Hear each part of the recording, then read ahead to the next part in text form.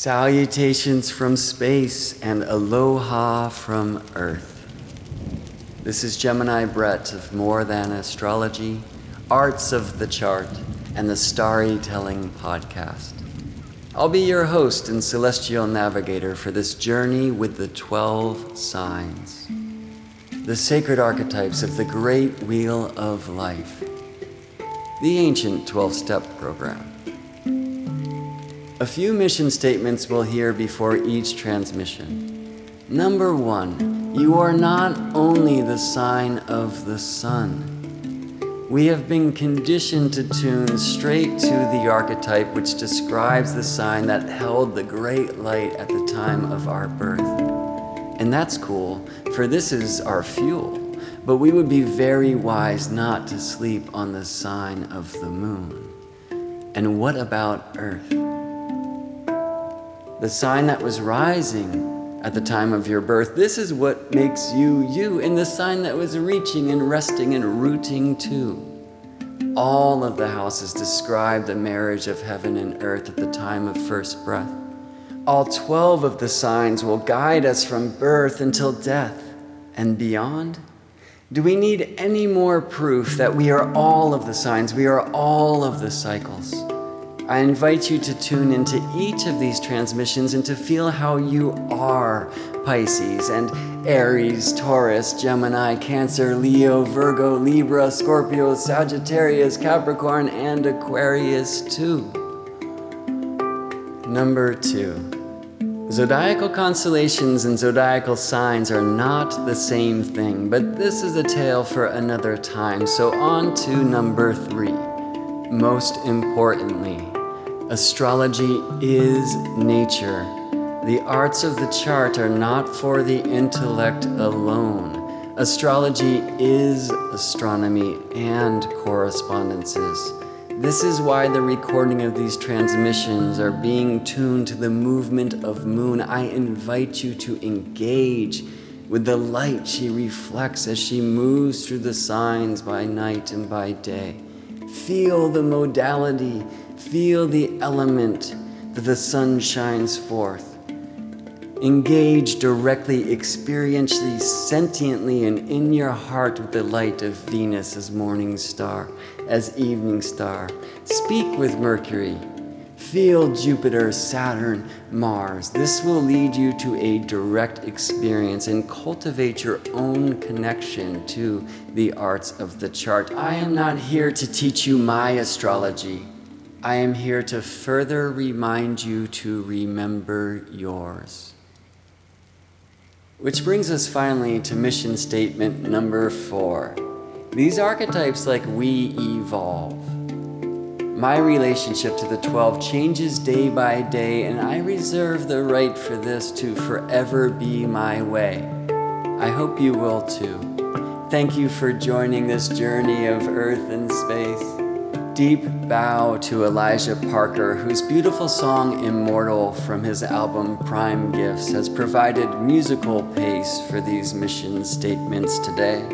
You can find more of Elijah at onedoorland.com and more of me at morethan.astrology.com, where you'll also find donate buttons if you would like to give back for what you receive. All aboard the Earth Space Machine.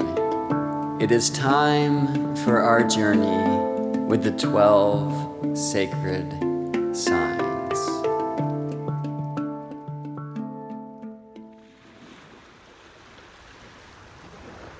Pisces, mystic, poet, compassionate healer, empathic feeler.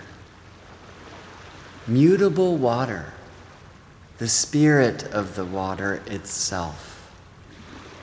Most describe Pisces as the final sign on the wheel of life, but this is a circle, not a line.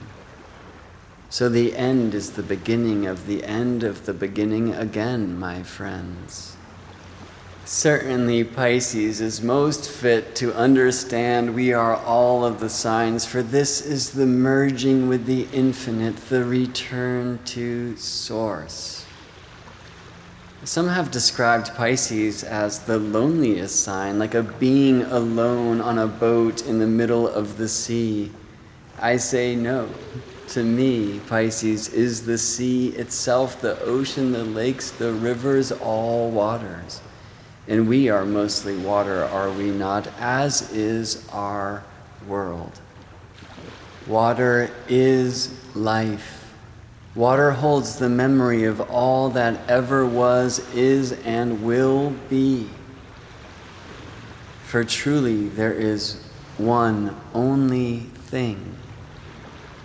The hidden messages in water, Masaru Emoto's great work, which proves our intentions, our feelings, can literally realign the crystalline structure of water, and therefore all things, for there is only one. And Pisces, in its highest essence, knows this. The dreamer, the vision itself. Compassionate healer, merging feeler. The rains which connect the waters of heaven to the waters of earth, this great gift of empathy can also feel like a curse. The rains can be such a drag.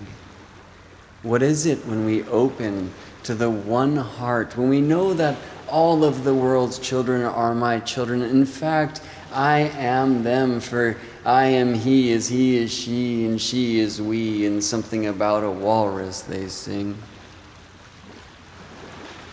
What can we do when we feel the suffering, the sickness, the starvation, the disconnection of the world's beings? Can we take on the quest to heal this? Pisces, traditionally associated with the planet Jupiter and said to be the sign of the guru, but perhaps Bodhisattva is a more apt association. She who has reached enlightenment but chooses to stick around until all beings do. The compassionate connection and feeling healing of the Pisces Mystery School. The compassion of Kuan Yin. We are told one of her incarnations cut her own eyes out to save the sight of another subject, for her father, the king, had demanded one go blind to appease his own dark needs. This compassionate gift. But when is that a curse? We open the window to the potential pitfall called martyrdom. What is it to die on a cross to save the world from their sins? Is this truly a righteous mission for each of us to take on, as the calling of the Pisces mysteries might encourage us to? Who am I to say? What do you? And on the other side, how might we hide from the pain of the world? Will we run to bottle or to drug, numbing our sensitivities? Too much. What is it when we go into a crowd and we feel that weight of everyone's wounds?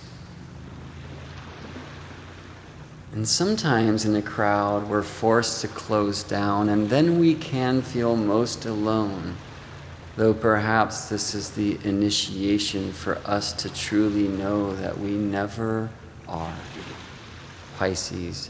I believe, they say, is a mantra of this mystery school, but I prefer I dream, for there is a significant difference between belief and faith. The sign of the fish, they say, and I like to invoke the vision of the fish heads.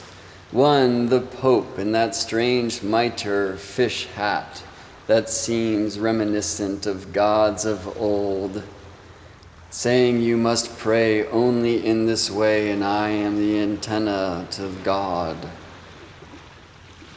When do we get lost in faith by following the ways of some priest or guru?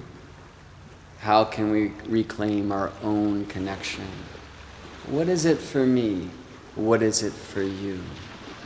Have we had the opportunity to tune in to sacred practices, age-old transmissions of how to open ourselves in a grounded and safe way to the ecstatic merging with the all? How might we attempt this connection if we weren't given such direction? The fish heads, heading to the concert, cracking the consciousness open on one entheogen or another, merging with the tens of thousands of fellows who are praying to the same bearded guitar god. Is this wrong? Is this right? Can this open a window of how to approach this ecstatic merging in a more grounded and safe way that we can trust? How have you approached the merging with the all? How have you learned to navigate the strange seas of the one only heart? Pisces, in modern times, often associated with the planet Neptune. Uranus had been discovered true to form in a rather freaky and, dare I say, accidental way.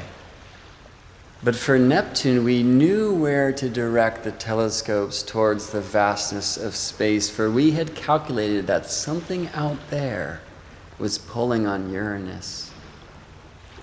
Can you feel how this suggests we are all connected, that we all have pull on one another, this highest truth of the Pisces mystery school? Dreamer, merger, mystic, poet, compassionate healer, empathic feeler, the ecstatic return to source. Water is life. We are one. The Pisces Mystery School is me and you.